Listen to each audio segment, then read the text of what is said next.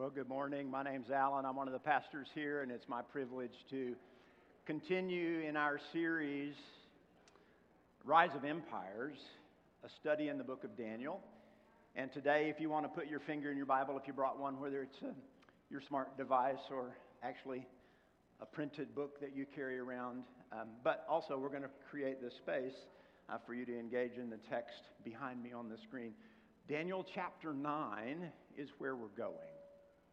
Daniel chapter 9. Now, before we do that, what I'd like to do is create some space for us to actually do some ministry right here, right now. You say, okay, Alan, I know. We've been doing all kinds of ministry. We've been praying for each other. Fantastic. We've been listening to the voice of God whisper to us of His love and His encouragement and His grace and His mercy. And that's incredibly wonderful.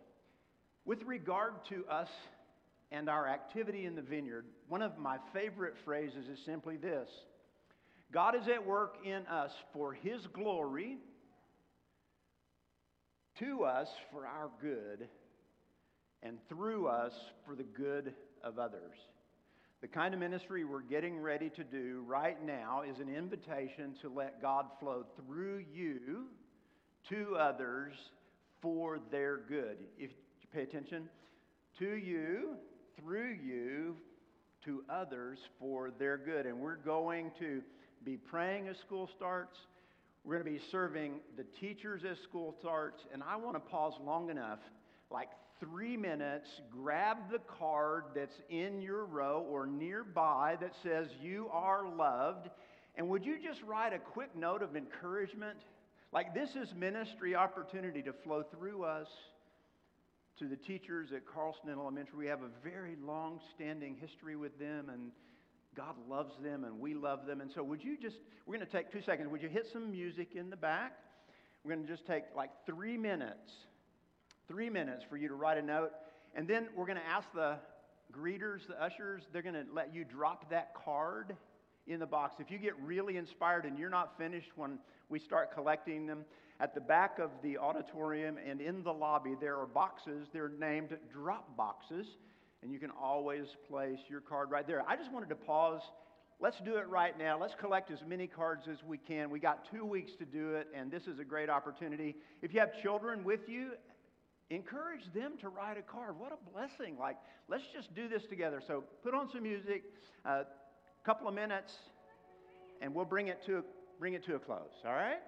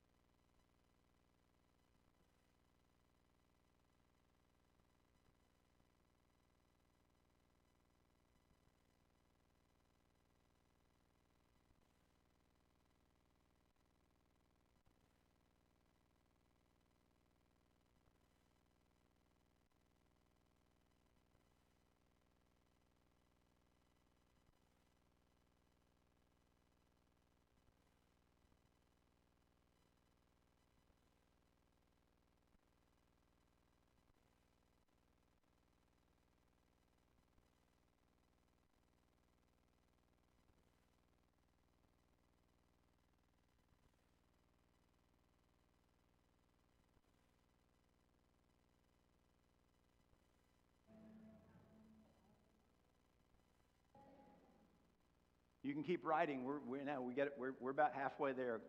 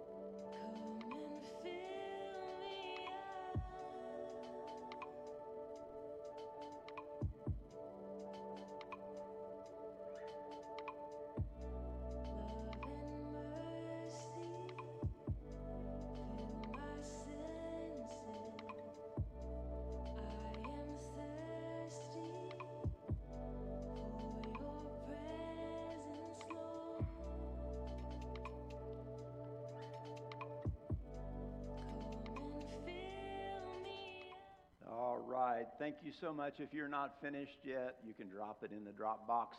Will our greeters come by and drop those cards that are completed into the box? And know that you are blessed to be a blessing. And so we ask that the Lord would grace these cards with a blessing of love and kindness and appreciation as we serve the teachers at Carlson Elementary. If you're not finished, you have permission. Keep writing.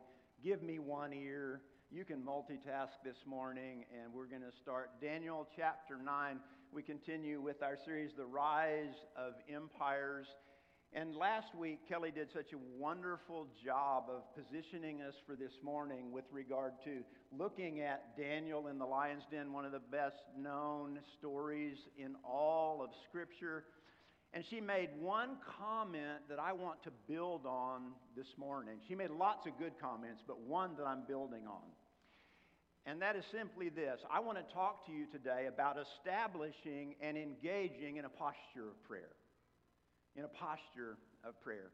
Daniel 9 gives us some insight with regard to how to do this. So we know that Daniel and his buddies, the three buddies that he had, Hananiah, Azariah, and Mishael, better known as Shadrach, Meshach, Abednego, those four guys, young teenagers, taken from Jerusalem to Babylon, enrolled in the school of Babylon for indoctrination. They were going to be the princes of Jerusalem who have been converted to the ways of thinking and being in Babylon. And it didn't quite work out like the Babylonians had planned. As a matter of fact, these young men are stellar examples of what it looks like to follow God in the midst of difficult circumstances.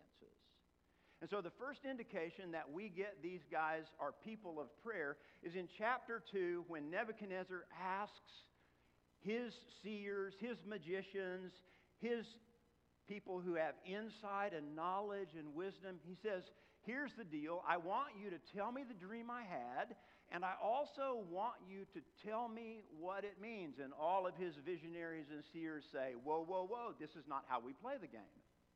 You're supposed to tell us what the dream is, then we can tell you what it means. And they're all frustrated because that wasn't where he ended. He said, you do that, and if you can't, you're all goners. And now the anxiety in the room has to be rising. And Daniel is there apparently hearing this. And he goes back to his buddies and he says to them, hey guys, we need to have a prayer meeting. We need to hear from God, and I need to join you in praying with me. And so in chapter 2, verse 18, this text says this. He urged them to plead for mercy from the God of heaven. This is the, like John Wimber used to say this, one of the best prayers we pray is this, oh God, oh God, oh God, oh God, oh God, oh God. That's the kind of mercy that they're asking for, right? They know that their heads are on the line and they need God to speak. And so we understand that they are men of prayer. We also understand that Daniel, as a man of prayer, didn't stop when his life was on the line. He continued to pray. And she reminded us and did a great job of inviting us to consider the practice of prayer that brought life and deliverance to Daniel. The practice of prayer that brought life and deliverance to Daniel. She pointed out to us that prayer invites us to a particular posture. Now, if you do a research in the text, there's all kinds of postures in prayer. And we're going to build on that this morning. But particularly, Daniel had a posture in prayer that he practiced regularly. The windows of his room opened toward Jerusalem, and he found himself 3 times daily on his knees. The posture of prayer, on his knees, pointing toward Jerusalem, inviting God to work in and through his people in the midst of their captivity in Babylon. And so today I want to explore how we might answer the question, How is it that Daniel found this life-giving posture in prayer? And a second question I want to attach to it is, how can we have the courage to follow his example? How did he discover this life-giving posture in prayer? And how can we have the courage to follow? So, here we go, Daniel chapter 9, beginning with verse 1. In the first year of Darius, son of Xerxes, a Mede by descent, who was made ruler over the Babylonian kingdom in his first year of his reign. Here it is. I, Daniel, understood from scriptures, according to the word the Lord given to Jeremiah the prophet, that the desolation of Jerusalem would last for 70 years. So I turned to the Lord God and pleaded with him in prayer and petition, in fasting and in sackcloth and ashes. Question: what did he discover from the Word of God given to Jeremiah? I'm glad you asked. Jeremiah chapter 29 tells us this. It says, "This is the text of the letter of the prophet Jeremiah sent from Jerusalem to the surviving elders among those exiles and to the priests and the prophets and all the people Nebuchadnezzar had carried off into exile from Jerusalem to Babylon." It said, and I'm not going to read all of this, but it said, "This is what the Lord Almighty, the God of Israel, says to all those I carried into exile from Jerusalem to Babylon." He gives them instructions about building houses and settling down and planting gardens and marrying and producing offspring and children. And he continues, and then we get to the notification of, and when, verse 10, and when the 70 years are completed for Babylon, I will come to you and fulfill my good promises to bring you back to this place. Pause, take a deep breath, because what's getting ready to occur, many of you are already familiar with, but you've never put it in context. You've heard it preached about, but you've never actually located it in its context. I'm going to suggest to you that the life-giving discovery that Daniel made is the life-giving discovery that we can make. And here's what it says. Verse 11, Jeremiah 29. If you're familiar with it, it will ring in your ears really, really quickly. "For I know the plans I have for you, declares the Lord. Plans to prosper you and not to harm you. Plans to give you hope and a future." In the midst of exile and captivity. "Then you will call on me and come and pray to me, and I will listen to you. You will seek me and find me. When you seek me with all your heart, I will be found by you, declares the Lord, and I will bring you back from captivity.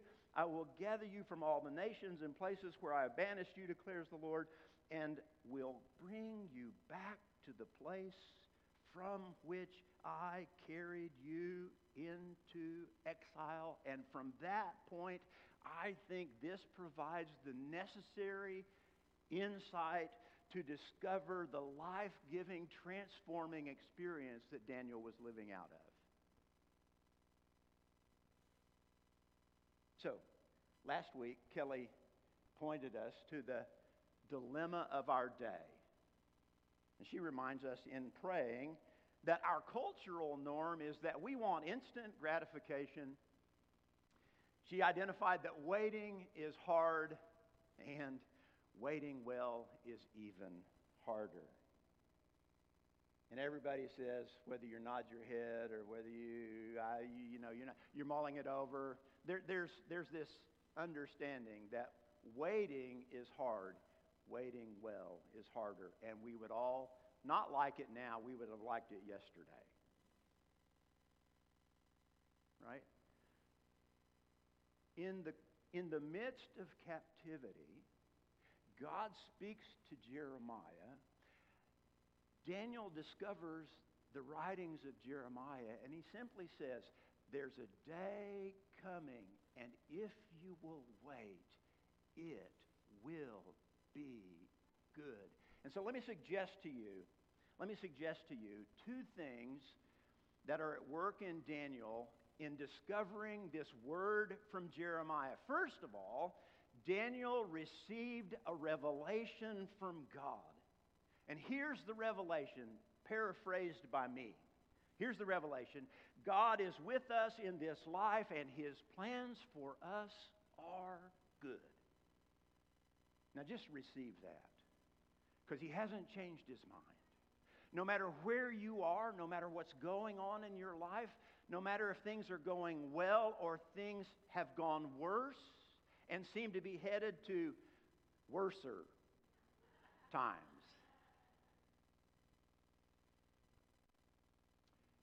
God is with us in this life, and His plans for us, our lives, His plans for us are good.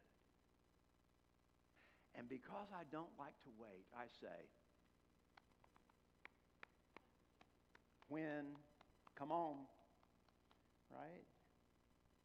But in the midst of my discontent, because none of us like to wait, Daniel also had something else happen to him that allowed him to have a different response than I would. Like, I'm crossing my arms, tapping my foot. Come on. Can't we get it now? But Daniel instead responded with humility. Now, this is something we talk a lot about here at the Vineyard. He responded with humility. Now, a couple of weeks ago, I talked to you about the second king, Belshazzar, who descended into pride and self-illusion, and he found himself in a crazy place, and the chickens came home to roost, and the handwriting was on the wall, and God had said, the consequences of your disobedience have come to fruition now. Today, this night, your life has been measured, found wanting, and your kingdom will be divided. And it occurred in that evening. The Medes and Persians came. They infiltrated Babylon. In just a matter of days, Babylon had fallen, which was a seeming impossibility in the mind of Belshazzar. But Daniel responds with humility. I mentioned Belshazzar because it's a reminder. Humility is a healthy posture of the heart. The healthy posture is a modest opinion of our own importance. Remember, there's this importance that we can be celebratory about because it's the work of our hands and there's a delight in doing well. We should celebrate that. But then there's an overreaching celebration that leads us into delusional activity and focus on self that's not healthy for us or anyone else around us. And so, humility is a healthy posture of the heart, a modest opinion of our own importance, and the attitudes of our heart always matter. Here's why. Douglas Conley says, prayer is the admission that we are powerless, and that if anything is going to happen, God will have to do it. The power resides in the God who answers. The power of prayer is not our praying. The power of prayer is in the one who answers, and we are in good hands. So let me suggest to you that actually all prayer is centered in humility.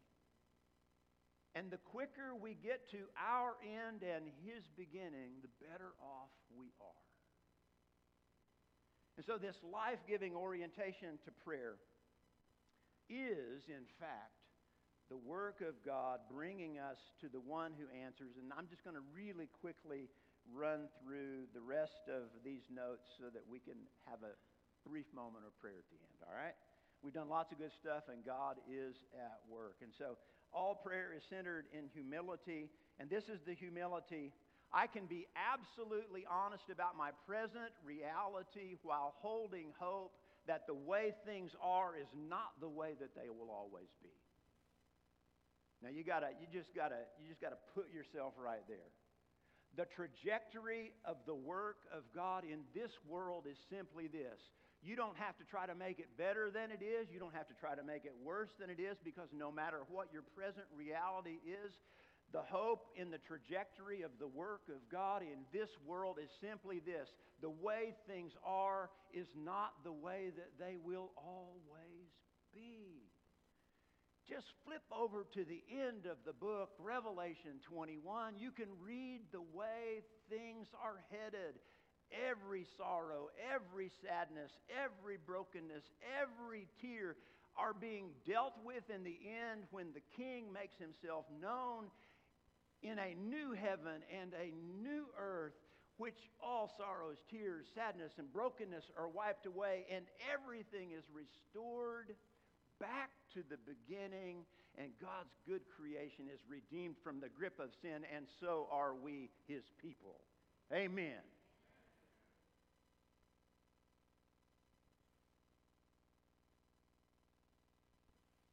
So we can be absolutely honest about my present reality while holding hope that the way things are is not the way they will always be. This invites, in my mind, a healthy attitude of humility, because it frees me, and it frees me to pray in an honest and expectant way, to join Daniel in praying, knowing that they were in exile, but knowing there was an end that was going to come, and God's work in them was good, and his plans for them were good, and his work in us is good, and his plans for us are good. And when I think about that, I think the preferred prayer of Jesus, the one that he taught his disciples to pray, and which we've already prayed this morning, is a life-giving, kingdom-oriented prayer that says to us the way things are is not the way they will always be. And I just want to quote the first couple of lines, just a few words. Our Father, who art in heaven, holy is your name. Here it is. Let your kingdom come.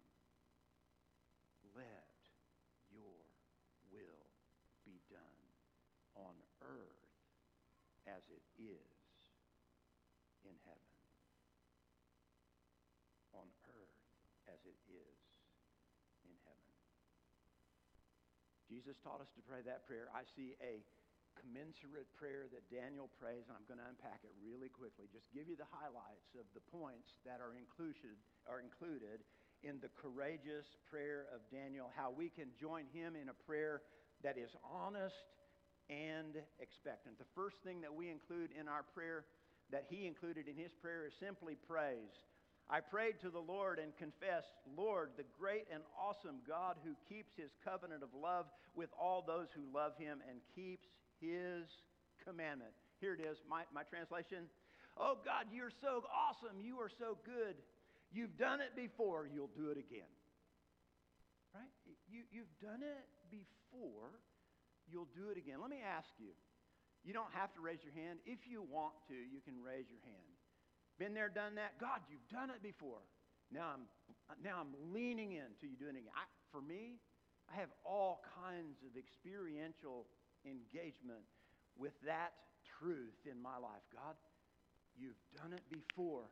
Now I need you to do it again. And so I'm praising. This is that. We're not working for it, Stephan.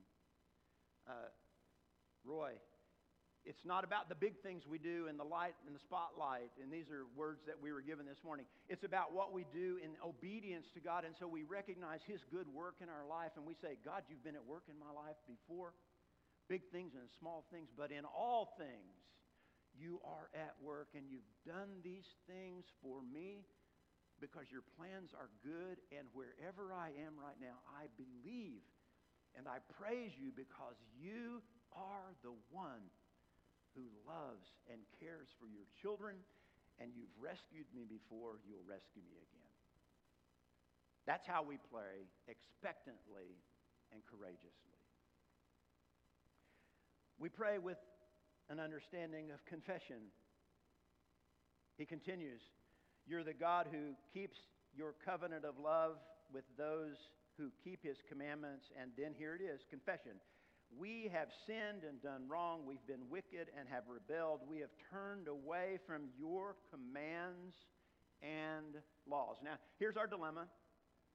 In our present world, one of the things that we understand when we bump up against failure, when we bump up against sin, when we bump up and not measuring up, too often what happens, it's not you, it's just me. I start pointing my finger at everybody else. But they, sorry if I pointed at you, I don't mean you. They, all the they, it's like, hey God, what about everybody else? Right? Confession that's good for us, that is courageous and kingdom-oriented, doesn't isolate ourselves as being above having failed by pointing at the flaws of everyone else to hide our own, but regularly says, we have failed, we have sinned, we have been disobedient, we have turned away, we've neglected your commands, we've neglected your laws. And I just want to say it this way. We includes me. In my heart, I often want to revisit and review the sin of others while excluding myself from being a participant. And I say, may God help me and may He help us to not do that. Quickly. The third thing is not just confession, but because we've already touched with it, I remind it again, an honest assessment of my present reality. Reality is that most of our captivity is a result of our own resistance to God's truth, our disobedience, and our refusal to turn toward God. But I remind you that if that's so of us today, here's the reality. The way things are is not the way they will always be if we will turn with humility, with expectation, with praise, with confession, and honesty. We are placing ourselves before the one who knows us and loves us. And then at that point, we're ready to pray the prayer of intervention. The prayer of intervention. And this is the last point of Daniel's prayer. He says, there's this request for intervention. Now, God, verse 17, hear the prayers and petitions of your servant. For your sake, Lord, look down with favor on your desolate sanctuary. Give ear, our God, and hear. Open your eyes and see the desolation of the city that bears your name. We do not make requests of you because we are righteous, but because you are merciful, because your mercy is great. Lord, listen. Lord, forgive. Lord, hear and act. For your sake, my God, do not delay, because your city and your people bear your name. And again, I join with Douglas Connolly in saying, I wish I prayed like that. I wish I prayed like that. When I think about the context of kingdom prayer, it is so much bigger than me. Now, let's not draw an either or, because it's a both and, right? When we pray, God is always concerned about us. That's a granted. But I want to ask the question, are we concerned about anybody other than us? Right? Are we concerned about anybody other than us? Kingdom prayer always includes something greater than me. This is the prayer of intervention that Daniel prays. And I mentioned Douglas Connolly, so I will tell you what he says about this thought in Daniel's prayer. He says, reading through Daniel's prayer makes me wonder if I've ever really prayed on the same level. Laid alongside Daniel's prayer, my prayers seem selfish and petty and, well, lame. And I went, pooh, got me. But for us to pray courageously, the life-giving prayer of Daniel, it requires a humility on our part. And so I leave you with these words. These are the words that Jesus taught us to pray. And they are simply these.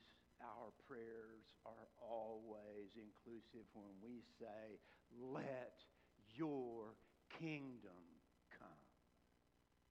Let your will be done.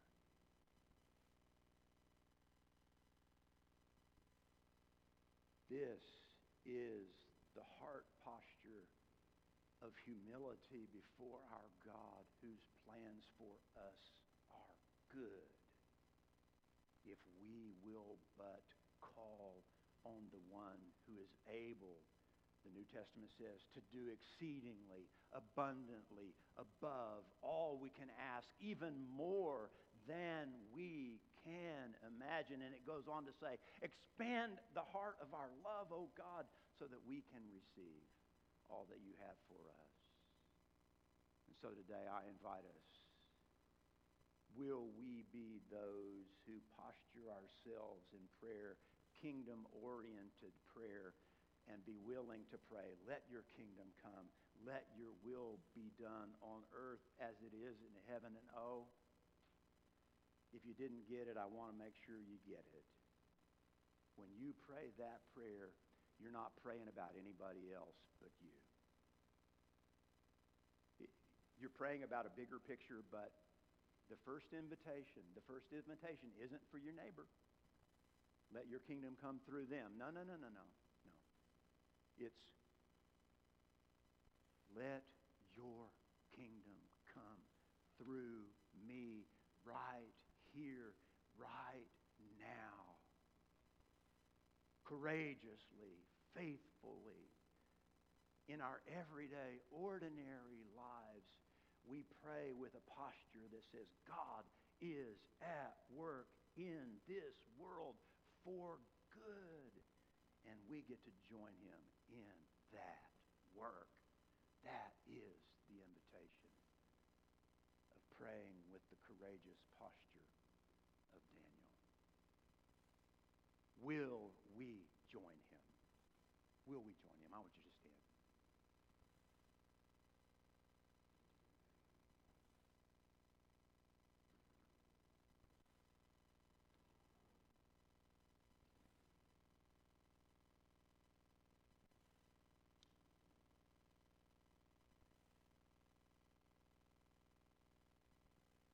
Another way to pray that prayer is, make your name great in us, O God. Give us what we need. Your goodness, your kindness, your love, your mercy, your compassion. Come now, O God, and pour them out upon your people. So my invitation for us to respond, let your kingdom come, let your will be done, is simply this. If you've never said yes to following Jesus, today's the day. Like the invitation. The invitation is like, that sounds interesting. I'd like to be included. I want to be. And let me just say to you, you are if you want to be. You're included if you want to be. And that want to be is simply this. Here I am, Lord Jesus. I receive all that you have for me. Sorry, I've been doing my own thing, going my own way. Would you lead me from this day forward in every step toward the good life you've promised, living well in your kingdom? And would you come with me, because my desire is to follow you all the days of my life. If you've never prayed that prayer and it makes any sense to you at all today, it's because the Holy Spirit's speaking to you. And so when we close, come forward and let one of our team members pray with you. Tell them what you're praying about, and they'll pray with you. If you're a follower of Jesus and you recognize, whoa, course direction, I want to invite you to take your next step toward Jesus. Turn from whatever it is that you're doing that's keeping you from living the courageous life that Daniel gives us example of living, and take your next step toward Jesus, whatever that looks like.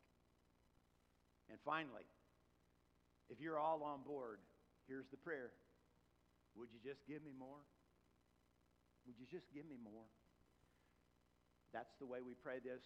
Come, Holy Spirit, in each of these things, in each of these places, for it is your good work to the glory of God, to us and through us, for the good of others. I'm going to ask our prayer team members to come. Make yourself available around the front here if you're available. If you want prayer for any of the things that I mentioned and or you have a prayer need for anything else, do not go until you've come forward to receive prayer. All right? Oh, praying toward Jerusalem on your knees when your life's on the line, right, involves the same humility that it takes to come right here, and receive the invitation for God to meet you in this moment.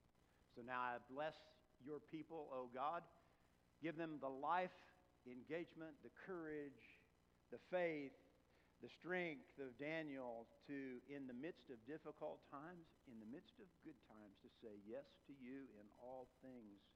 Grant us, O God, that we pray joyfully and generously. Let your kingdom come.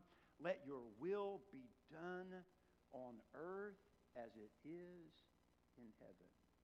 I bless you now. The people of God, the work of God in you and through you in your everyday, ordinary life. Go courageously engaging in the opportunity of the ordinary, where God will meet you and others. This I bless in the name of the Father and the Son and the Holy Spirit. Amen. The Lord be with you till we see you again.